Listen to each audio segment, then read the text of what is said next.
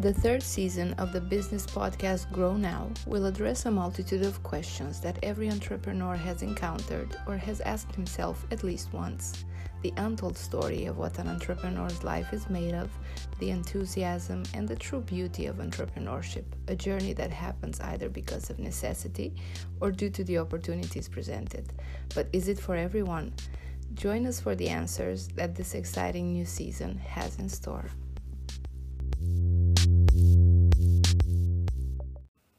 Hello, my dear friends and listeners, and welcome back to your podcast. Remember, in the previous episodes, we discussed the topic of what do we want out of our business, what do we expect out of our business. And we approach, in one case, somebody that was in search of love and appreciation and values, and the other who was only in search of a sense of achievement and getting higher and higher results.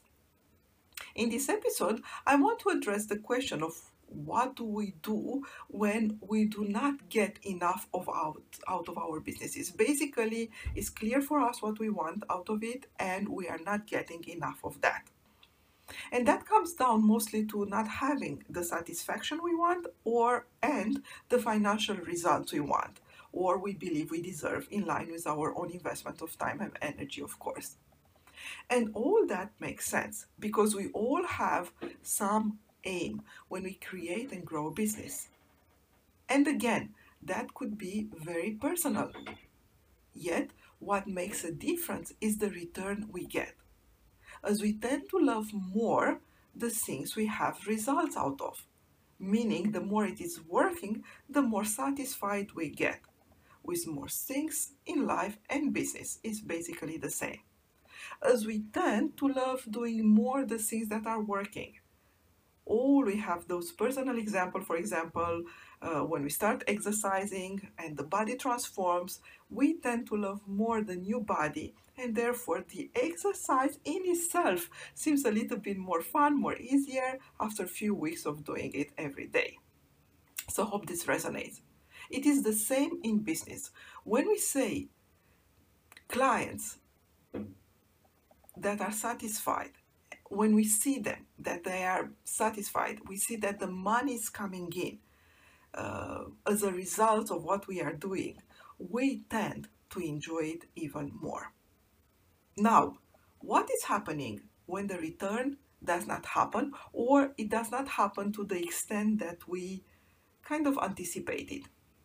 And again, I'm not here speaking about the attach of the results or the reason to do business for, as we explored in the previous two episodes. We already kind of cleaned that up, basically. And I hope, again, that you've been listening to those two episodes and you are in the place where you know deep down yourself what you want out of your business, right? I'm speaking here in doing what we think is the right thing, putting the right high level of energy, the high level of enthusiasm, serving our clients in a generous way and so forth, and yet not getting the results that would have been normal for us to expect in line with our investment. And yes, it may happen that there are actions we are taking that are not paying back, and the business is not growing as the result of those actions. And it may be linked to the original topic of not liking so much what we are doing or not finding a sense of joy and purpose. It may also simply be a strategy error, or to avoid this word error that I don't like so much, a strategy that is not the most adapted or the most efficient to your current business context. This week I was working with a client in that context where he is still making money and gets satisfaction out of the work he's doing, yet not as much as before, or not growing as much as it was expecting to grow in line with these new action plans. And that is a sign to take very seriously, and most entrepreneurs ignore. As long as they make money, most business owners think this is good enough, so they don't bother. They stay in what may be called a comfortable zone, and they do not realize that slowly they are not growing, they are starting to decrease, and like we often say, what is not growing is slowly dying. And this may be when most of them not even realizing the danger they are facing. I don't remember I shared this with you or not, the example of the frog. Basically, when a frog is thrown in a hot water, it will immediately jump out of it.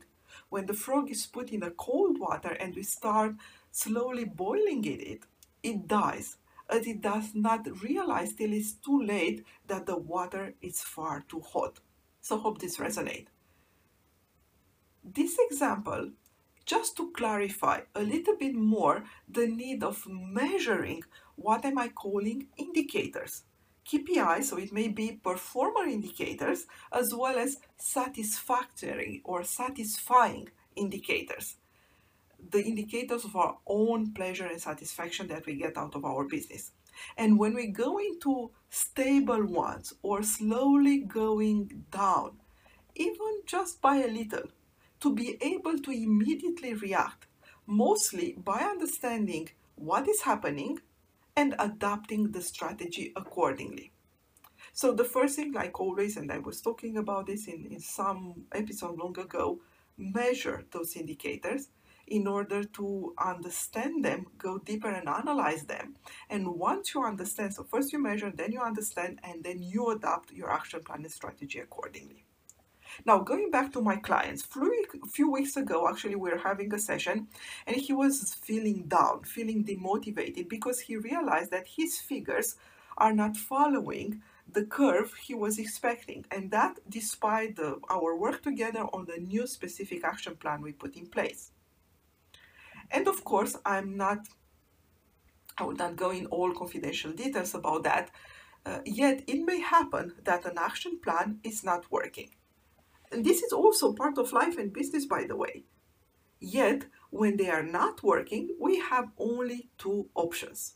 To be miserable about, which he was at that time, and we are also here in those times, and it is important to spell it out as well. Or to motivate ourselves, which is basically what we have done first. This is a nice and easy or a philosophical approach, I get it, and some of you listening to that, you are much more down to business and you want some more specific secrets, keys, tools for doing what I'm here expressing in a more high-level philosophical approach. By analyzing his figures, we have seen, so I say analyzing figures and indicator, right? So by analyzing his figures, we have been seeing that some of his clients reduce their sales. And he was replacing those missing euros with the new product and business that we have been launching in parallel. Which means what? That instead of getting extra profit from the new activity, he was replacing only the missing sales from his core activity. You see, in itself, this is great. This is why I'm saying when you just look to overall sales or to overall profit, they may be stable, so you may be happy. Yet, when we wanted to go a little bit further or deeper, we see that something else is happening there. The original answer or the most common answer we get, and he has the same answer, is that, well, there is a war coming, the whole industry is affected by this economic context, and there is a lack of spares and so on and so forth. So all of that is due to, market and global market and context, blah, blah, blah, blah, blah, blah, blah, which may have been the case. And yet, even when we do so, even when the context is very difficult, some people are doing great in those contexts. Anyhow, I said, okay, let's go deeper. And he went and talked with one of his main suppliers, who mentioned, by the way, that my client was the only one of the entire of his portfolio which activity was going down. As for him as a supplier, his own activity was still working, and basically he was still having more demand that he could satisfy. Indeed, he had less spare parts from the market, and the market is affected by the war anyhow. yet overall his demand was higher than anything that he was providing. So it means that the market is still growing. And it was also meaning for my client that his competitors were still doing fine, maybe a little bit more than fine, which means it cannot be the market or the industry the main answer, because that would have meant that all his competitors would have been affected in the same way, which was not the case. And again, you want to be, especially when we are working together and you're listening to this podcast, you want to be the best in class. You want to be the one who is growing even in a context of crisis. But again, it is easy to say, well, this is the market, this is the industry, and not go and dive deeper to really understand what's happening.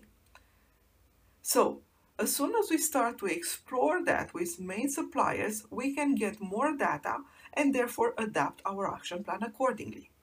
Second, we try to analyze what the most successful competitors are doing. And that is something we can always do for inspiration and also for learning what not to do. Remember, no matter your industry or business line, you are most probably not the first one and not the only one doing it, which means we can learn from each other in our own domain and use those information to adapt our action plan accordingly.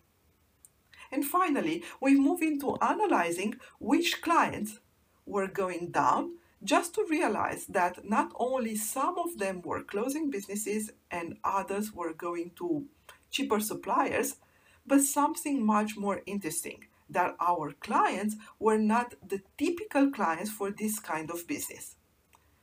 And that is a little bit more complex, but to make it short, their main business of our clients overall was not linked to the product that we were buying.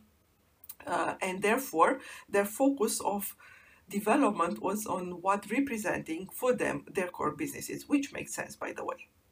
Which brought us to the action plan of how to attract new category of clients, which their core business is linked to our main product. So you see, you can always do the same. Work with your suppliers to understand better the upstream market. Work with your clients to understand better the downstream market.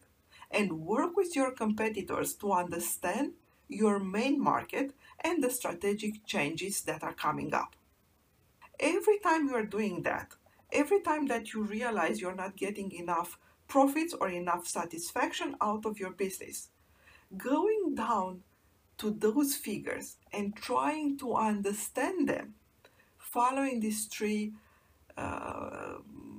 small actions, upstream market, downstream market, and your own market, main market, it's allowing any one of you, no matter your industry, no matter of your business, to update your strategy and to update your action plan. Because an action plan that is not helping or is not working is nothing to be demotivated about. It's just an indication for you to change your strategy accordingly. Hope this helps, and I look forward to hear how implementing few of these keys is impacting your results and overall satisfaction in your business. Thank you for listening, and for more information on her business coaching, ebooks, and mastermind programs, please visit mitraluka.com.